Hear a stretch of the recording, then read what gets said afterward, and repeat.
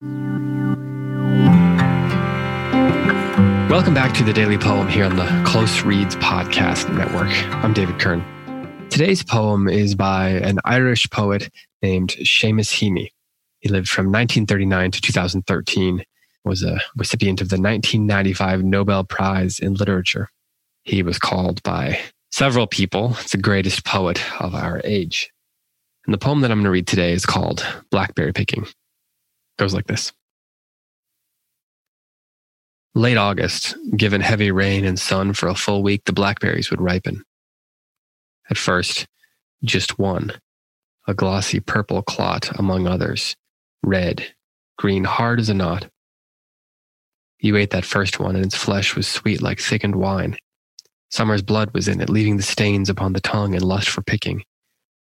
Then red ones inked up, and that hunger sent us out with milk cans, pea tins, jam pots, where briars scratched and wet grass bleached our boots.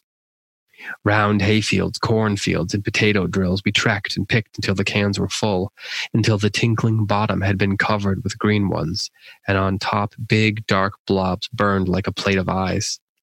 Our hands were peppered with thorn pricks, our palms sticky as bluebeards. We hoarded the fresh berries in the byre, but when the bath was filled, we found a fur, a rat-gray fungus glutting on our kesh. The juice was sinking too. Once off the bush, the fruit fermented. The sweet flesh would turn sour. I always felt like crying. It wasn't fair that all the lovely canfuls smelt of rot. Each year I hoped they'd keep. Knew they would not.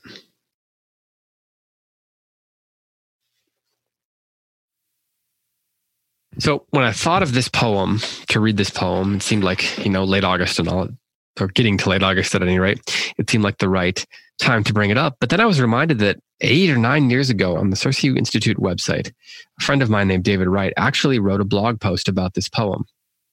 It's called Blackberry Picking, a Seamus Heaney poem with candor, virtue, and reality. And I wanted to read you a few lines from his blog post because I think that it's a nice, efficient way of kind of opening up this poem to you, and he does a really good job here.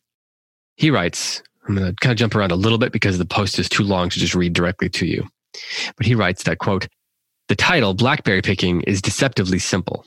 It suggests a mere retelling of a childhood memory picking blackberries. And throughout the first and longer stanza, just such information is given. But in the shorter closing stanza, Heaney reflects on the experience from the perspective of adulthood. And here he reveals the poem's overarching theme, our hope to retain all which we hold dear in life against the natural, inevitable reality of loss and change." Moving ahead a little bit, he writes that blackberry picking is more than just a routine for Heaney. It involves the core passions of life, of childhood.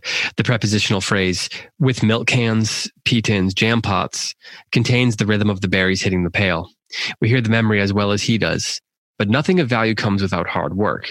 And the mini theme of the next 6 lines comes without hard work. The mini theme of the next 6 lines, where briars scratched and wet grass bleached our boots. After all, Heaney must introduce some pain here as setup for his reflection at the end of the poem. And he says this, the transition word but in the next line, a little bit ahead, signals the necessary alarm. Can we not simply have a nice memory of picking blackberries as a child? Not here, where reality is the great leveler, a fundamental that Heaney is compelled to reveal. He closes the poem, David Wright says, by saying of the blackberries that each year he, quote, hoped they'd keep, knew they would not. The painful theme of love and loss, life and death flashed before his eyes as a youth, but more intensely as an adult. But even with this, I feel there may be something more, a glimmer of light which rises, minimally but mystically, from the poem. Heaney's poetic recounting of such an experience assuages him, even provides him a respite to deal with the implacability of time and death.